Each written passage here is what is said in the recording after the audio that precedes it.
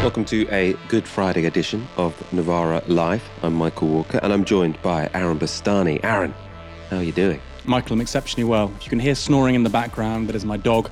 He's having a earlier evening snooze, but it won't interrupt what I'm sure will be a fantastic show. I would never begrudge the sound of a dog snoring. Happy Easter to those who celebrate. It's been a gorgeous day. If you've had a bank holiday day off, congratulations. But on this gorgeous day, we're going to talk about politics getting pretty ugly. Labour are joining the Tories in the gutter when it comes to their political advertising online.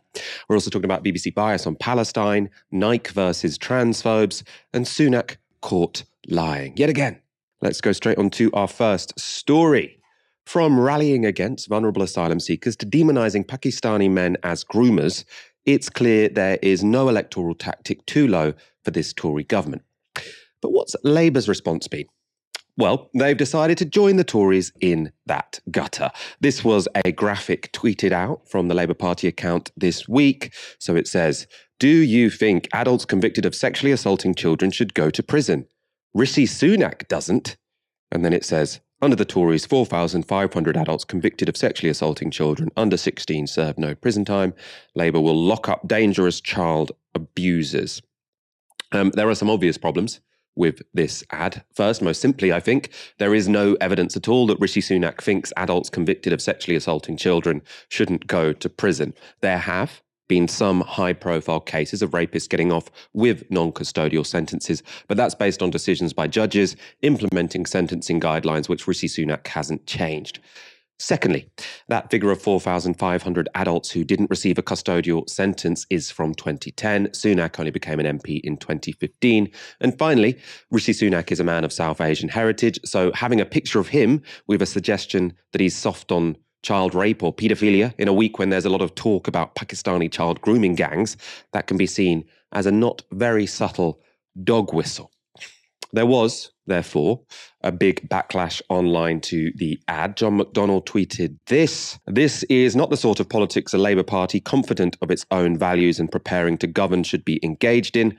I say to the people who have taken the decision to publish this ad, please withdraw it. We, the Labour Party, are better than this." Rory Stewart, obviously ex-Tory minister, also tweeted this: "I saw as a justice minister the horror and damage created in the criminal justice system by this kind of bile. It's bad policy and nasty politics. Labour can and must do much better than this." So the suggestion there not only is this sort of dog whistle, but if we allow policy on criminal justice to be made by people who are just terrified of having an attack ad thrown at them, you tend to end up with bad policy. Overcrowded prisons, for example. Labour's Lucy Powell was asked to defend the ad on BBC Breakfast. Do you stand by this tweet? Well, what I stand by is what that graphic is trying to show, which is the Prime Minister of our country is responsible for the criminal justice system of our country. And currently, that criminal justice system is not working. Okay. We've got a huge backlog in the courts. Yes, there are two points to this. But there are real reasons why that's happening. I think you are aware of the point of this interview. I think you are aware of the point of this interview. As the Shadow Secretary of State for Digital, Culture, Media and Sport, I'm asking you, as part of a member of the Shadow Cabinet, if you stand by this tweet, which says the Prime Minister does not think adults convicted of sexually assaulting children should go to prison. I stand by what this tweet is and this campaign is trying to highlight. No, you're mincing your words. I don't mean to be rude, but you are mincing your words. I'm not mincing Would you say, if it's in a tweet, would you say, yes, you can, but you haven't answered my question yet. And it's quite a simple question. I asked if you believe this, if you believe Rishi Sunak thinks that adults convicted of sexually assaulting children should go to prison, and you haven't answered my question. Well, the record of his government says that people are getting off lightly for these sorts of offences. And he is the Prime Minister of that government. And, people produce digital campaigns and digital material and campaign literature to highlight these sorts of issues in these ways. And, there are some really serious issues here at stake. There are criminals who are getting off, I think, what most people would regard as lightly for what are serious offences. And Pal was also asked to respond to the John McDonnell tweet that we showed you earlier. Well, look, I can see that it's not to everybody's taste, absolutely, and that some people, won't like it, and clearly John McDonnell is one of those. But that is the sort of cut and thrust nature of politics. It's not I didn't design the graphic. It's not my graphic. It's not my graphic. Of course, you didn't design the graphic. But I mean, your political party designed the graphic, and therefore you are supposed to answer for it, even if it's not the case that you're moonlighting as a graphic designer in the Labour Party campaigns department. Aaron, what do you make of the ad and the backlash to it? Well, the ad was disgusting. It was disgusting for several reasons. I mean, we can talk about that in a moment. But it's interesting, isn't it, that Rishi Sunak is responsible for all of the sentencing in regard to this specific kind of crime since 2010. He wasn't an MP, as you said, till 2015. He wasn't the Prime Minister till 6 months ago. He's responsible for all of that. But presumably Keir Starmer isn't responsible for, publications being put up by the Labour Party under his name. He is, by the way. Lucy Powell might not be responsible, but her boss, Keir Starmer, is. That's where the buck stops. We heard that so frequently with Jeremy Corbyn. Of course, anything that goes wrong with Labour under Keir Starmer, it's somebody else's fault. Anything good is Keir Starmer, just like the CPS, by the way. Anything bad, which happened at the Crown Prosecution Service when he was Director of Public Prosecutions, anything bad, nothing to do with him. The Jimmy Savile case, that was somebody else. Anything good? Well, I was Director of Public Prosecutions and I did this, this, and this. You see how it works. All the mistakes are by other people. All the success stories are by Mr. Starmer. There's a pattern here, isn't there? Secondly, how many people were guilty of the exact same crime who didn't go to prison 1997 to 2010? How many people? Hundreds? Thousands? I mean, I don't know the data. I'd suspect it's at least in the hundreds, okay, of the exact same crime talked about in that image. Does that therefore mean that Tony Blair also doesn't think that those guilty of such crimes shouldn't go to prison? Or Gordon Brown? How many people were guilty of the exact same thing from 2008, 2010 when Gordon Brown was Prime Minister? Or John Major? Does he? We can go back and we can basically say every Prime Minister in the history of this country believes something absolutely appalling because a certain judge somewhere decided that somebody shouldn't go to prison for something. It's clearly a ridiculous argument to make. It's logically absurd. It falls apart at the most remote prodding. And then thirdly, is this idea of Sunak being responsible. Like I say, he's been the Prime Minister for 6 months. If he'd been the Prime Minister for several years, okay, you can sort of at least say, well, there's some sort of credibility to this argument. And I've seen some people in their comments and their replies go, this has got nothing to do with race. Don't be silly. This is the left being so stupid.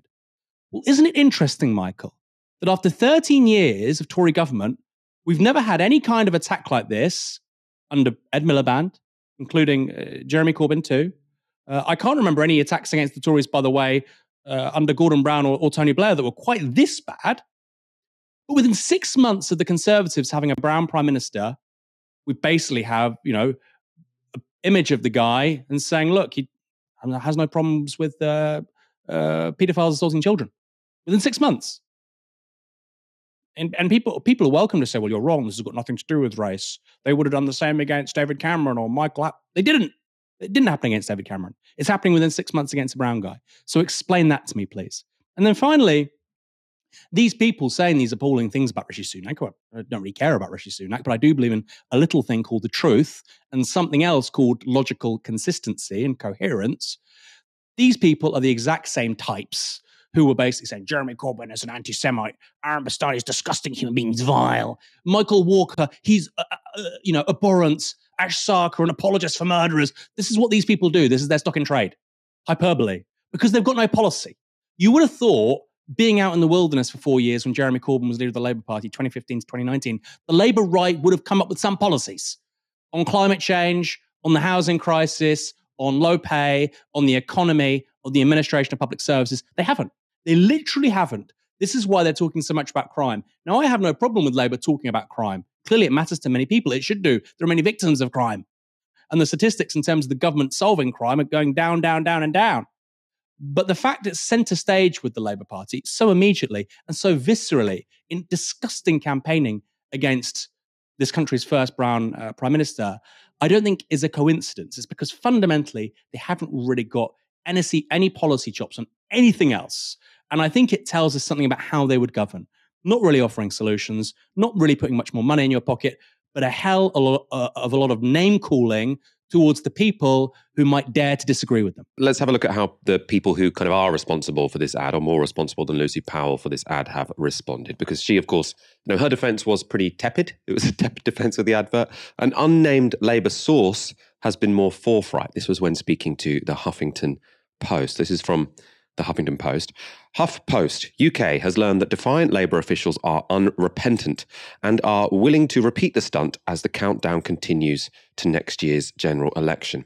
One source said, quote, Sunak never condemned Johnson when he accused Keir of letting Jimmy Savile off, so F him. What's the difference between this and what he says every single week about Starmer voted against tougher sentences, or when he said Keir was the friend of people traffickers? We're not prepared to be the mopes anymore while the Tories say whatever they want. Their entire 13-year record is up for grabs next year, from the horrors of the NHS to the failures on crime. And then they write, Labour has held talks with strategists in the Australian Labour Party, which won last year's election in the country, and US President Joe Biden's Democratic Party. Quote, they told us to ignore the wailings of the people who expect you to be kind losers and fight as viciously as the Conservatives do, a source said. Since that article was published in the Huffington Post, and despite this outroar, the Labour Party have put out a pretty similar advert, another similar one, same graphic. This time it says this: do you think an adult convicted of possessing a gun with intent to harm should go to prison? Rishi Sunak doesn't. And then in a similar format to the previous graphic you saw, under the Tories, 937 adults convicted of possession of a firearm with intent to harm serve no prison time. Labour will lock up dangerous gunmen. Aaron, the point being made here, I suppose, is that the Labour Party are sick, or these strategists are sick of having to play by different rules to the Conservative Party. They're saying, look, if they can lie about our leader, we can lie about their leader, so long as it has some relation to the truth. I mean, of course, from the Labour Party's perspective, they don't really care. I mean, it's actually better for them that it's not completely true, because that causes the controversy. And now they've got a situation, just as they did before, you couldn't really back up the Keir Starmer, Jimmy Savile thing, but the more that you have newspapers talking about Keir Starmer and Jimmy Savile in the same sentence, the worse it is. You've got a similar situation here. The more people are talking about Rishi Sunak and child rapists in the same sentence, even if their initial claim didn't stack up, that's going to be to their advantage. So why should the Labour Party play to different rules to the Conservatives? Well, firstly, I think this is much worse than the Jimmy Savile thing, because Starmer was at the CPS when that was all going on, and he can, of course, say it was somebody else, and that's fine. He can say that. But Rishi Sunak is being blamed for the numbers involved, as you said at the top of this story, go back to 2010. Rishi Sunak wasn't a Tory MP until 2015. So the idea that he's responsible for stuff and decisions being made, by the way, by the judiciary, nothing to do with the political party. But even if you want to go down that road, he wasn't an MP until 2015. I don't think he was in the cabinet until 2018, 2019. So that clearly, I think, makes it worse than what was going on with the Savile thing. Secondly, Labour go on about integrity. Oh, Boris Johnson, awful man, awful. He's got no integrity, no morals. We need to bring decency back to centre stage and public life. And then within 6 months, they call the country's first brown prime minister a friend of paedophiles. Come on. It's the hypocrisy that gets me, Michael. Okay? And then the point about the strategists, or we've spoken to people in the United States and Australia, if that was true, and you were going to say, look, this strategy we're going to adopt in the 2024 election, different to 2019, different to 2015, different to 2010, then why don't you do a big double-page spread about it in the Sunday Times? Why would you tell Huffington Post and Kevin Schofield, Kevin No Mates? The guy is literally not a journalist. He's just somebody he basically does press releases for the Labour right in the Huffington Post. What if that was the big story? Well, we've been talking to the big analysts and consultants in Australia and the United States. Who, by the way, Hillary Clinton in 2016? Who?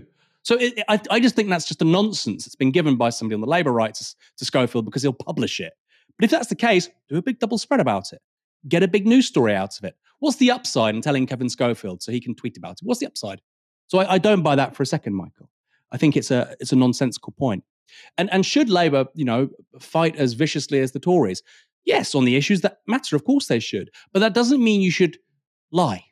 It doesn't mean you should be able to deceive and misrepresent. In that tweet put up by the Labour Party, you have a Twitter note clarifying what it says. That is embarrassing. That is fundamentally embarrassing. And I think it goes back to that point I said, Michael, just a few moments ago. Hypocrisy is the worst thing to be guilty of in politics. And I think it's profoundly hypocritical of the Labour Party to base their political brand on integrity and Keir Starmer being this upstanding, principled man. And then they say, well, you know what? We're going to be just as bad as the Conservatives. Make your minds up. Yeah, well, I suppose I want to dig down in this comment about hypocrisy being the worst thing in politics, because that can be a moral, ethical judgment, or it can be a sort of strategic judgment. Now, I think when it comes to winning elections, hypocrisy isn't the worst thing you can be critiqued of, right? The worst thing you can be critiqued of is being soft on Jimmy Savile or child rapists, right? So that's clearly what they're trying to do here. And I suppose if you wanted to be very sympathetic to them, you could say, look, the Tories started this argument. It was the Tories that started talking about grooming gangs and demonising Muslim men and saying that Labour councillors were soft on it. And what Labour are doing is they're clearly saying there's a cost to this for you guys as well, right? If you want to go hard on this, we'll play hard. And presumably they think the attack is the best form of defence, because they're very worried that when it comes to a general election, what's going to happen is they're going to be trying to talk about the economy, and then the Conservatives will distract the conversation by talking about Keir Starmer's record as the Director of Public Prosecutions. And they want to be getting ahead of that curve and saying, look, we can do this too. If you want to talk about crime, let's talk about crime. You don't think there's anything to that, even strategically, even if you think it's ethically dubious?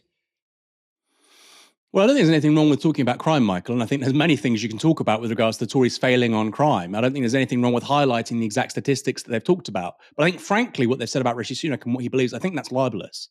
Frankly, I think it's libelous. And, you should be able to do libel. I mean, personally, I don't think you need to do that. Secondly, as I've said, let's see the data on Tony Blair and Gordon Brown with the exact same crimes. Does that make them responsible for those decisions? Does that mean they don't think that adults guilty of sexual assault of a child shouldn't go to prison? Of course it doesn't mean that. It's stupid. It debases and stupefies the political conversation in this country. And by the way, if you care about solving problems, you don't want to do that. Now, I'm not suggesting the whole, when they go low, we go high. I'm not saying that. I'm saying don't be stupid, don't debase, don't lie, and don't misrepresent. So, of course, yes, I understand the idea of being, going hard on law and order. Of course, draw attention to the Tories' failures on this issue over 13 years. But I think instrumentalising the issue of sexual assault around children to say something which is untrue about the Prime Minister, or indeed anyone, I think is disgusting. And I think it's ethically bad. And I also think, I have to push back on this in particular, Michael, I think it's probably politically unwise for the Tories, for the Labour Party, because Labour don't want to fight an election on this. They don't want to fight an election on this. Nobody's going to say, let's vote for Labour. Look at Rotherham, right? Let's look at the grooming gang scandals in various towns and cities across this country over the last 13 years. Let's vote Labour. Nobody's going to say that. And you're saying that the Tories started this. Hold on a second, Michael. I think that is letting off local government and various state agencies, including the police, in a number of these places which overwhelmingly had Labour councils. That's just a fact. That is just a fact. And by the way, I don't think the Tories have gone particularly hard on that. Given the truth of the matter, I mean, it's beginning to happen now because Labour are 20 points ahead in the polls. But the Tories would be entitled to say some pretty damning things about Labour and local government, given what happened, particularly in places like Rotherham. I mean, you spoke very, very well about the disgusting nature of comments made by police forces in some of these places, which is just appalling. So the idea that, the Tories started this, that doesn't wash with me. And look, when they did the whole Savile stuff, which was Johnson, it wasn't Sunak, it's important to say. But look, Sunak might go and do something similar, right? We're dealing with politicians. They'll say broadly anything to win. When that happened, I think quite rightly, many people said, this is how you start a slippery slope and you basically end up with QAnon-style politics in this country, when basically you're just talking about paedophilia and politicians not being hard enough on paedophiles, being friends with paedophiles, politicians being secret paedophiles. And by the way, we already had one of those conspiracy theories in this country. It was peddled by Tom Watson and James O'Brien. Okay? They believed some absolute fantasist called Carl Beach that there was this huge paedophile ring in Westminster and that everybody was a part of it. And so we've already had a quasi-Q-style conspiracy theory in this country around child abuse, and it was being peddled by people on the centre-left. And yet the exact same sort of elements in civil society in this country, they love to say, we're the rational ones, we're so sane, the Conservative Party, the right, they're outlandish, they're crazy. Well, you were believing Carl Beach. So if you don't want us to go down this road as a country, if you think we should be solving problems, I think this is very unwise. I have no political problem. I might not agree with it, but I have no political problem with Labour being big on law and order, talking about more police. I understand all of that, Michael. Strategically, I think there's a great deal of intelligence to it. But this is not a piece of that. I think the more you go into hysteria, confected outrage, and frankly, the madness that we've seen across the Atlantic in the United States with this stuff, the more that benefits the right. It will not benefit a centre-left political party. Whoa. There's certainly no precedent for that anyway. I suppose I should clarify, when I say that Rishi Sunak has already gone low, what I mean is him literally standing in front of TV cameras this week and saying that Britain has a problem with Pakistani grooming gangs, right? To me, that's a bigger problem than this ad from Labour. Now, that doesn't justify this ad from Labour, but I think that is lower than this. I don't think Labour have now gone lower than the Tories. I think Suella Braverman and Rishi Sunak standing up and talking about Muslim grooming gangs is way more dangerous than what Labour have done here. And I would say the same thing about their sort of rhetoric with regard to refugees. So, I mean, I'm wholeheartedly on the side of the Tories have gone lower than Labour, but Labour here are doing something which is deeply questionable at best. Let's look at the reason, I think, why it's partly this is being talked about now, because the Tories started talking about grooming gangs, I think. But also it's because of a story which hit the news this week, and it concerns sentencing of a child rapist in Scotland. So it's a decision by a judge in Scotland. And that was that 21-year-old Sean Hogg was spared jail after being found guilty of raping a 13-year-old schoolgirl in a park. Hogg was 17 at the time he committed the crime. He was ordered to do 270 hours of community service. Now, that seemingly light sentence has caused a lot of outrage, quite justifiably, I think. Explaining the decision, the judge in the case said this: "For the level of seriousness, I have to consider your liability and have regard to your age as a factor. This offence, if committed by an adult over 25, you attract a sentence of 4 or 5 years. I don't consider that appropriate and don't intend to send you to prison. You are a first offender with no previous history of prison. You are 21 and was 17 at the time. Prison does not lead me to believe this will contribute to your rehabilitation." The chief executive of Rape Crisis Scotland said this in response to the sentence: "This is an extremely serious case, and we are shocked this perpetrator has not received a custodial sentence. Given the gravity of this crime and the fact it was tried at the High Court, this sentence appears to us to be worryingly lenient. Our thoughts are with the survivor of this crime. For survivors of any sexual violence, it can be very difficult to see reports of convicted perpetrators walking free from court." Lots of strange things about this story. I mean, obviously, that does seem like a lenient sentence. For me, what jumps out is that he was 17 when he committed the crime and he's 21 now, which makes it seem like, the justice process has moved very, very slowly here. As I understand it as well, sentencing, if a long time has elapsed, it takes into account what's happened in the years in between. So they can say, well, if in the last 4 years he hasn't done anything wrong, then, and he seems as if he's remorseful, then potentially he's a different person, age 21 to which he was when he was 17. I mean, Aaron, what do you make of this particular story and potentially the idea that there are people who are committing sexual offences who are getting off too lightly? Well, clearly the guy should go to prison. Of course he should. I mean, I think that's relatively straightforward. The idea you get probation for what happened there, and also the young woman was 13, he was 17, and he's going to be on a register for not particularly long time. Important to say, this is in Scotland. There are guidelines there that you treat people differently if they're under 25. I find that stupid. I find that strange. The age of criminal responsibility in England and Wales is 10, which is equally strange. So there's a strange sort of weird dissonance, right? You've got criminal responsibility is 10, and yet we're saying that we don't sentence 25-year-olds or people until they're 25 as we would for a regular adult, which is, I think, outlandish. I think a sexual assault should obviously be punished very severely, particularly with a 13-year-old. I think it's extraordinary. But Michael, on the broader point here, I want to read this to you. Some of us have worked in countries where the judges do as the executive, which means that the government tells them. It is corrosive of democracy. Who do you think said that? I don't know. You tell me. Keir Starmer. Keir Starmer said that it's corrosive for democracy when the executive, i.e. the government, interferes in the independent decisions of the judiciary. But apparently, Labour doesn't believe that anymore. Apparently, an independent judiciary doesn't matter, and actually the government should get involved in everything.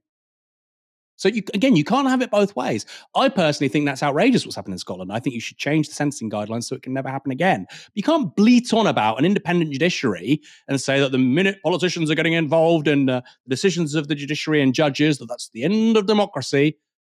It's stupid. The man will say whatever he wants in order to get to the top. He will. He will say absolutely whatever he wants. And I think, actually, take a step back. We've come out of the Brexit period, 2016 to 2019, really after the general election 2017 to 2019. And we had many, many people in the sense ground of politics basically talk about anybody they disagreed to their right as fascists. They did. I said as somebody on the left that we have to accept the Brexit vote. People can disagree with me, and they have every right to, and they have good reasons to disagree. But some people said, that's fascist. You're a fascist, right? And then now the exact same people are saying when Keir Starmer says, yep, I'll vote for the Tory deal. Yep, I'll vote for the Tory deal with regards to Northern Ireland. Yep, I'll vote for the hardest of all Brexits. Well, he has to do that. That's political expediency.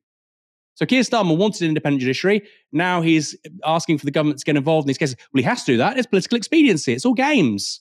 Well, again, I don't think that's a very smart way for a country to run its affairs. I think consistency and coherence is much wiser in the long term. So it's something to think about, Michael. Of course, that particular case is disgusting. I think the guidelines in Scotland strike me, frankly, as ridiculous and should be changed. But it's very odd to me that you have politicians talk about an independent judiciary and how people on the other side bashing judges are awful, and then they do the exact same thing themselves. I mean, is that not... I mean, because obviously politicians do set the law, and when you make legislation, you can say what are the boundaries, what are the guidelines for, how serious a crime this is, how long it would get. Now, I know there are sort of these sentencing panels which decide sort of the specifics of it, but it is up, it doesn't challenge the independence of the judiciary for a politician to say there should be a minimum of this amount of custodial sentence for this crime. Now, there are lots of arguments as to say why minimum sentences are a bad idea because it removes all the discretion of the judge. This is what Rory Stewart was tweeting about. So that they do this in America a lot for political reasons. Then you end up with prisons which are full. But it doesn't necessarily, that doesn't remove the independence of the judiciary to decide how to interpret the law. It's just, a government can change the law to have some impact on how long people go to jail for. Michael, every single person who hasn't gone to prison for assaulting a child in this country since 2010 is apparently the person who fought the Prime Minister. Right? So, and this is political propaganda. Labour want that to be seen by as many people as possible. So I don't think on the one hand you can say, well, Labour believe in an independent judiciary, and then they're saying this man, by the way, who wasn't even an MP until 2015, until 5 years after the statistics started, this man is personally responsible for these people not going to prison. You can't have it both ways. We want a more informed, enlightened electorate. Labour dumbing down, throwing muck and talking nonsense. So I fundamentally disagree with you, Michael. That quote, look, some of us have worked in countries where the judges do as the executive tells them. It is corrosive of democracy. Where's the line? Where is the line where that becomes corrosive of democracy? I think the line for Keir Starmer is, well, when it's the other people doing it, then they're the baddies. When I do it, I'm the goodie. Where is the line? What should the relationship be between elected politicians and judges? And you know what, Michael? If that was put to Keir Starmer, I doubt very much he would give a particularly clear answer, because he doesn't do clear answers on big questions. He does mudslinging and equivocation. Let's go on to our next story. Israel has launched airstrikes in Lebanon and the Gaza Strip. They say this is in response to rocket attacks they blame on Hamas. This all follows in the wake of the Israeli police storming of the Al-Aqsa Mosque during Ramadan. That was for the third year in a row. Mohammed El-Kurd is a Palestinian writer who was invited onto BBC News to comment on the situation. The Israeli government, of course, would point to the violence that we've seen from Palestinians as well recently, and the salvo of rockets that came across the border today. We know that the Hamas leader is in Beirut, Ismail Haniyeh, and we know that couldn't have been done today without the tacit approval of Hezbollah. So the Israelis would say that the Palestinians bear some responsibility for the security situation in Israel as well. That is such a predictable question. I could have written it myself, because not only has one of the holiest places been raided twice in a row, not only have 93 Palestinians been killed since the start of the year, not only has the town of Hawara been subjected to a Jewish pogrom, and even if no Palestinians were killed, millions of us continue to live under a brutal regime of apartheid, under a brutal regime of military occupation, both internationally recognized. There are 2 million Palestinians that live besieged in an open-air prison in the Gaza Strip. How much violence is enough violence for people to retaliate? Let me ask you this, Christian. If somebody invaded your home and attacked your family, what would you do? Would you turn the other cheek? That was Mohammed El-Kurd. We've shown you clips of him before. And I mean, he is just so impressive in terms of the discipline he has when taking part in these interviews. Because what will always happen, what Israel wants to happen essentially, is for this to be about tit for tat. Oh, they sent a rocket, so we did an airstrike. Then they sent some fireworks, so we raided a mosque. And then the media just invite both people to condemn the actions of something on there. Say, will you condemn the Hamas rockets? And then they say to Israel, will you condemn the airstrikes? And then it just seems like this fight where both sides are to blame. It's a cycle of violence. What could you possibly do? And what Mohammed El-Kurd is excellent at doing is saying, look, the context here, the context in which this is happening is an illegal occupation. So let's stop talking about who shot what rocket where. The issue here is an illegal occupation. Again, we talked about this on the show before. A good analogy here is Ukraine and Russia. We don't see these sort of constant media debates where it's sort of like, well, a Ukrainian military tank shot at Russian artillery. So was it kind of the Ukrainians' fault as well as the Russians? Is this just a cycle of violence which is taking place between the Ukrainian and Russian armies? No, they don't ask that. Quite rightly, because the context here is that the Russians invaded Ukraine. Ukraine is being occupied, right? So if Ukraine fights back, we don't say, oh, did you provoke Russia to do some further attacks? No, they're defending their country. And the media don't talk about Palestine in the same way, and they should. And I think Mohammed El-Kurd is, doing great work, trying to encourage them to talk about this in a way which is more rooted in reality than ideology. Let's see what happened next in the interview, because the BBC brought in two more voices. One was a British diplomat and the other was a pundit from the right-wing Heritage Foundation. Peter Ricketts, we've been talking earlier in the programme tonight about peace processes in the context of Northern Ireland and what happened in Belfast. When you listen to that and you hear the anger and the recollection of what has happened in the past, it's very difficult to think there can ever be a peace in the Middle East.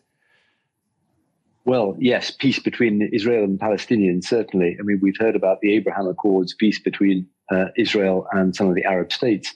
But in that essential conflict, things have got worse over the 40 years that I've been dealing with it rather than better. And now we are, again, at a very, very high level of tension. We can see there in that testimony how deep the divide is between the communities trying to live together in some fashion in the state of Israel.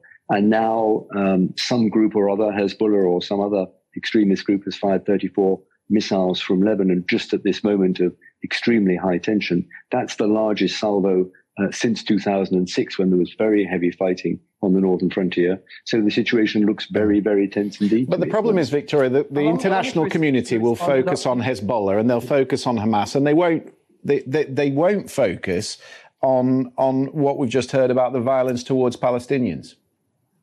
Well, and I think that's actually very much the point, echoing Lord Ricketts, that the Palestinian Authority did not fire these rockets at Israel. Some combination of Hamas and Hezbollah, both of which are Iranian proxies, decided to escalate this on this historic sort of confluence of Ramadan and Passover and Easter, which has given us, very heightened tensions. If Iran wanted to be a productive actor, they would ratchet down tensions during this time, not create this dual attack from both the Gaza Strip and Lebanon. And then tonight we have reports that the Houthi want to get in on the act. Let me bring you in, Mohammed. You want to respond to that? Yes, I take massive issue with this framing of this as some kind of religious conflict, as some kind of like civil war between two communities trying to live with each other. There is a population, millions of people that are under the mercy and under the rule and under a military occupation of the other population. That is the status quo here. And the escalation does not begin or end with rockets.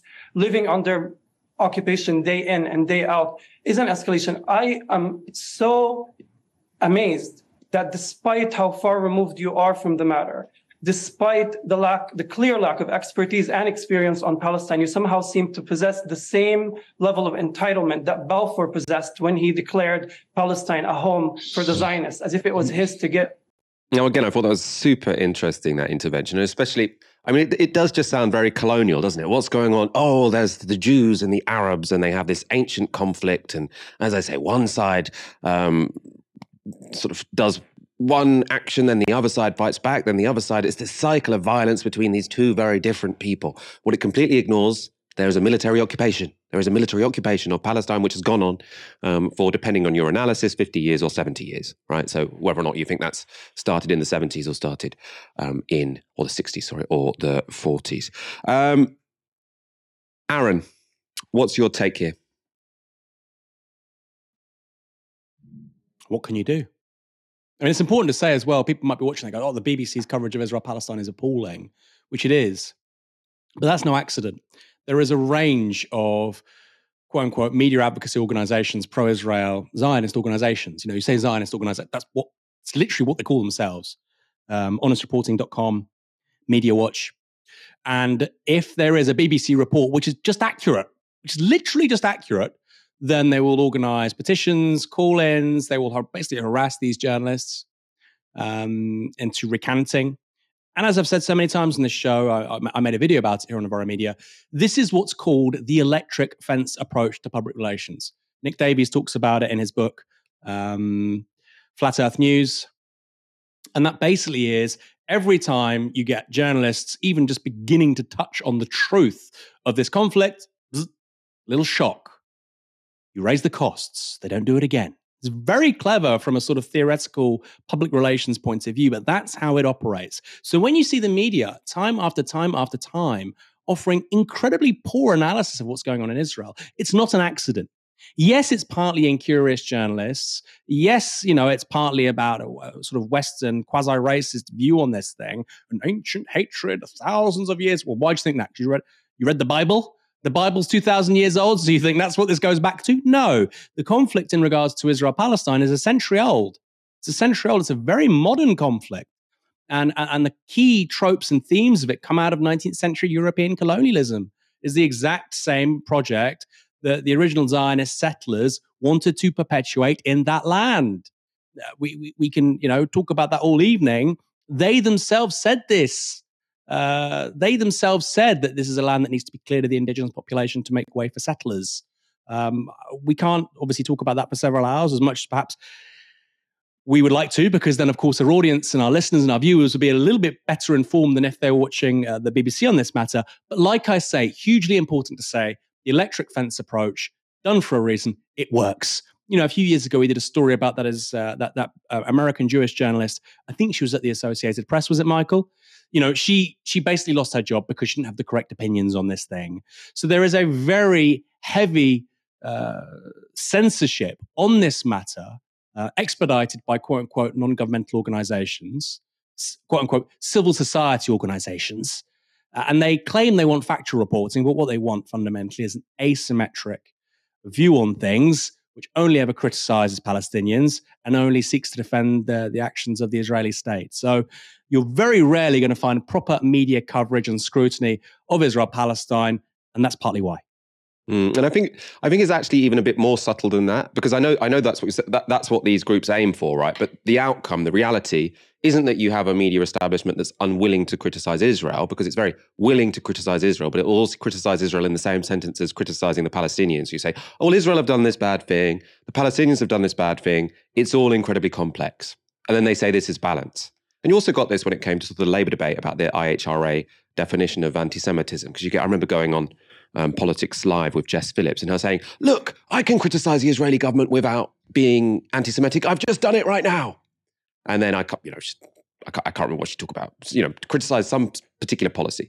But what she was fundamentally opposed to was talking about apartheid or talking about occupation, because these are structural issues. If you're talking about how the structural situation is fundamentally one of occupation and one of dispossession, that's what you're not allowed to say. What you're allowed to say is, the Israelis should act with a bit more restraint. The Israelis should be a bit more careful not to bomb civilians. But what you're not allowed to talk about is the fundamental context, because that's what's challenging. And so long as we're talking about, he fired this rocket, they did this airstrike, that works in Israel's favor, because essentially that works in favor of the status quo. What you're saying there is, this is too complicated. There are people on both sides, difficult issues. Let's just leave it. You're probably not going to resolve this one with these ancient hatreds.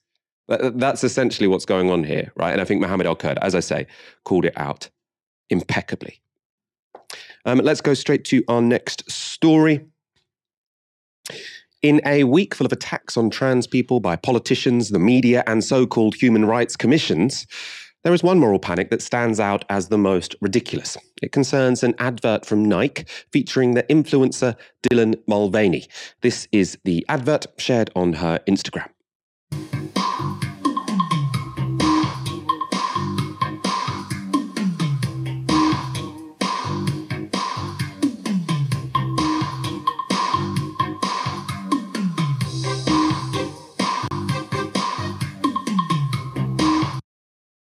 Now, before this row erupted, I hadn't heard of Dylan Mulvaney, but she has 1.7 million followers on Instagram and 10 million followers on TikTok. So it's no surprise Nike would want to partner with her for this lighthearted ad, this paid promotion on her account. However, among those hostile to trans people, the ad has caused an absolute uproar. In the Telegraph, Judith Woods declared that sports bras adverts should use biological women.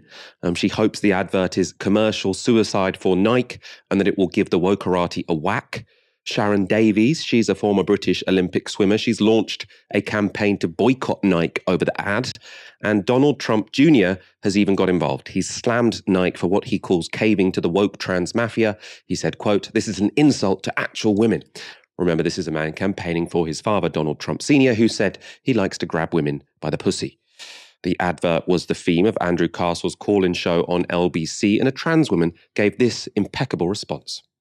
Well, didn't we start out originally when J.K. Rowling said, wear what you like, dress how you like? Now we're at the point where being told we can't dress how we like. Oh, so, you can dress how you like. Well, we can't, can we? Because someone has put an Instagram post up, a trans woman wearing a Nike bra, and suddenly everybody's it's more than that, Kate. Sodom and Gomorrah. No, it's more than that. It's more than that. What it is, this is a big-time campaign put out by a major corporate, I believe the biggest sports brand in the world, and they're using a trans woman to advertise women clothing for women, and some women are offended. But why? Why do you think? I have absolutely no idea, because at the end of the day, there are hundreds of other Nike adverts with cis women in them. Can they not just not look at the one with the trans woman in it and just look at the one with the cis woman in it? Or does the trans woman cancel out all the cis women? How many trans women is versus how many cis women does it have to be? This woman, for instance, wasn't born with breasts. Yes, but no women are born with breasts, are they? They're born as babies.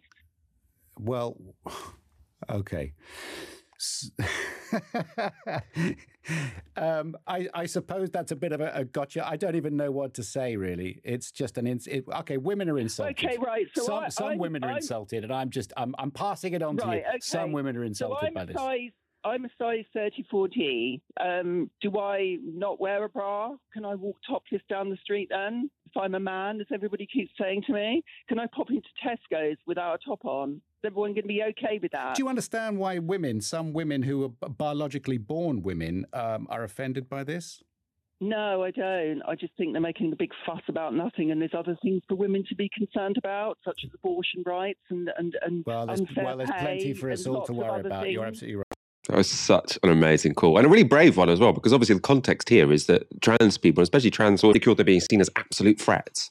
And then this is someone who felt brave enough to call into LBC, which isn't often, or which isn't always, let's say, friendly towards trans rights and the dignity of trans people.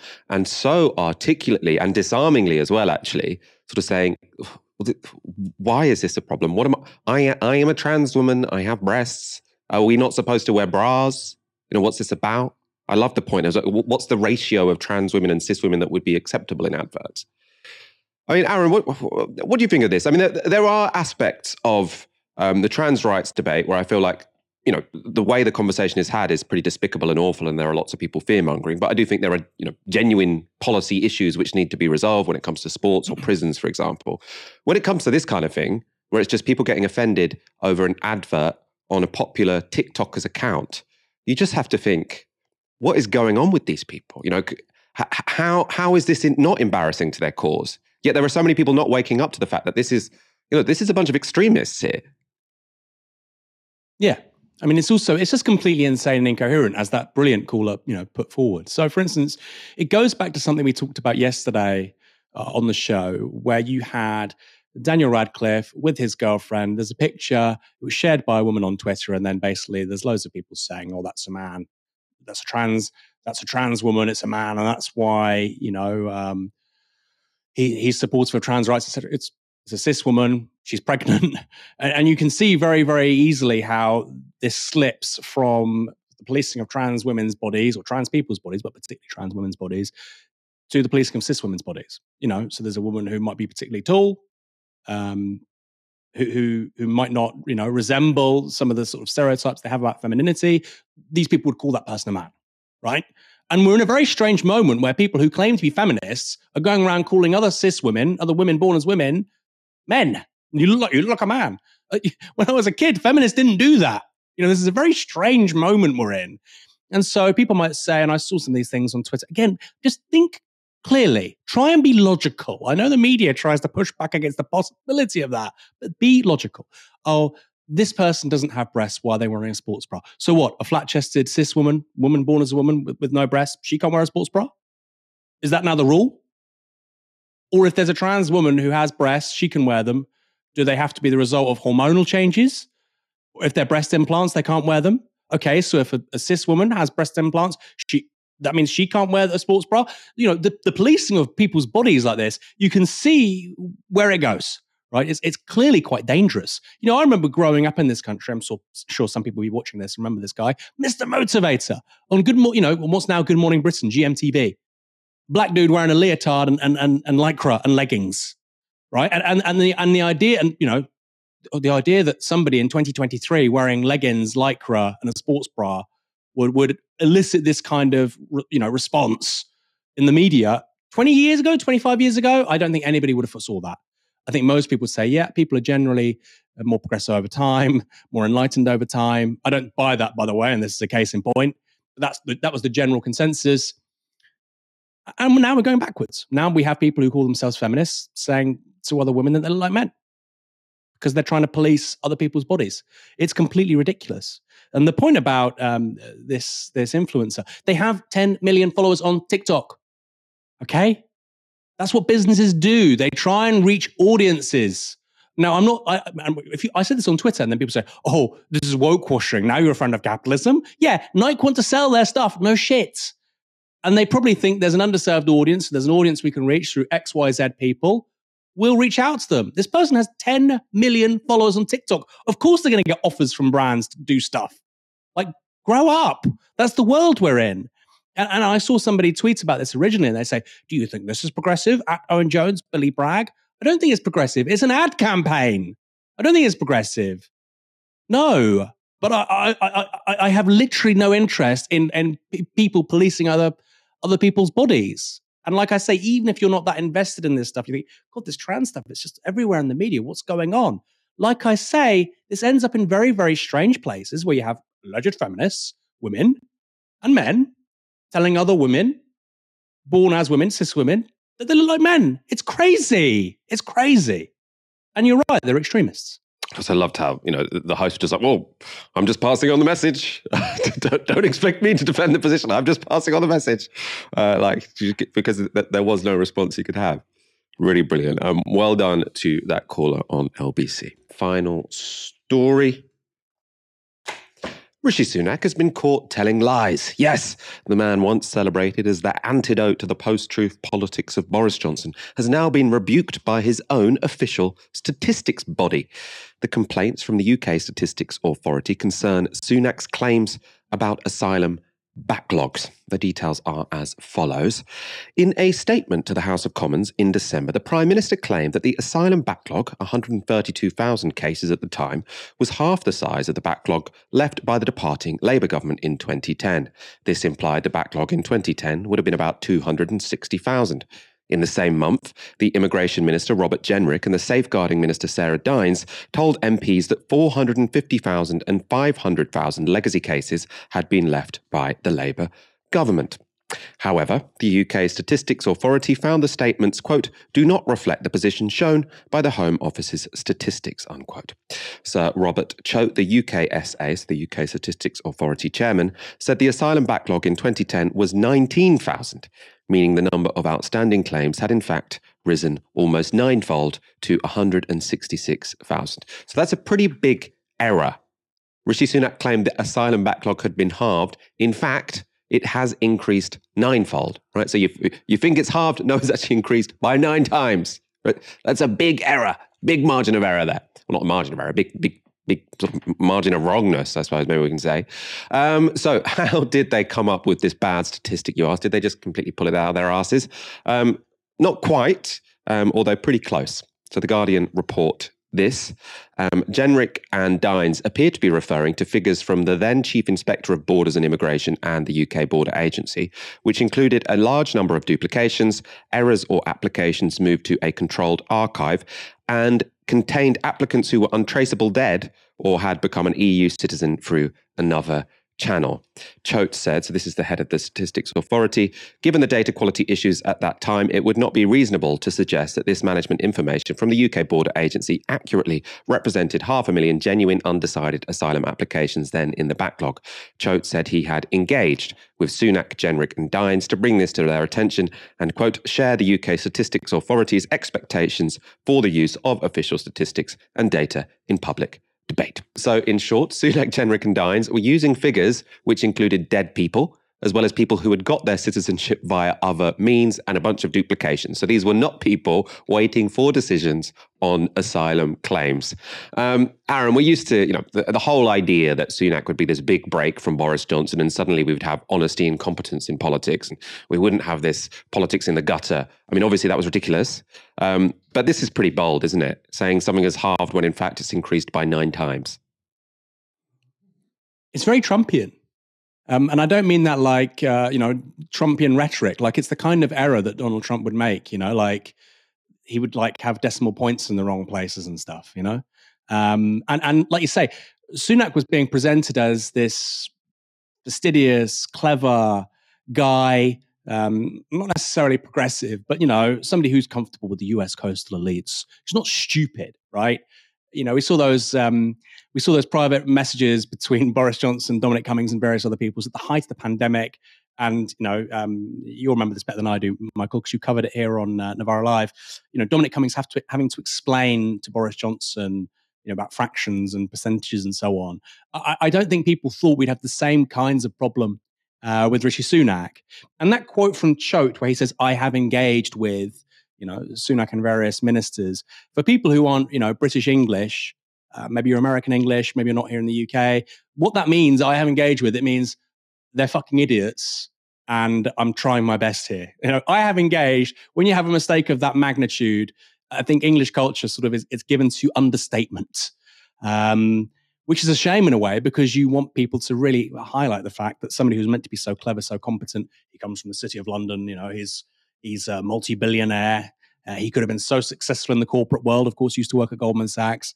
Well, his numbers don't seem particularly solid here. It's almost as if the elite in this country aren't particularly talented, intelligent people, Michael. Or maybe they just think they can lie so easily and that they won't get called up on it 9 times out of 10. Probably a bit of both. Yeah, I mean, there's 2 parts of this story as well, isn't there? So there's the point of all of these ministers lying, and presumably they kind of knew it, right? I mean, we don't have proof of that, but it seems like a sort of, I don't think they genuinely think they halved the backlog, because I think everyone in government and everyone basically understands that the backlog has massively increased under Conservatives because it's been doing it consistently over time. It's not like I don't think anyone is under the impression that more people are getting processed every year compared to the people that need processing. So that's what would need to be the case for it to be declining. So I don't see how they would have believed that. The other aspect here is the starkness of the actual numbers. So not the numbers that were cited by Sunak and his ministers, but the reality, which is that at the end of the Labour governments in 2010, there was a backlog of 19,000 people whose asylum claims hadn't been processed. So 19,000 people. You could say that's still too many. That's still too many people who can't plan their lives because they're waiting on a decision that will determine the rest of their lives. Whether or not they'll get sent back to a country that often they desperately do not want to go back to, or that they'd be in danger if they did go back to, because we know that these decisions are often wrong.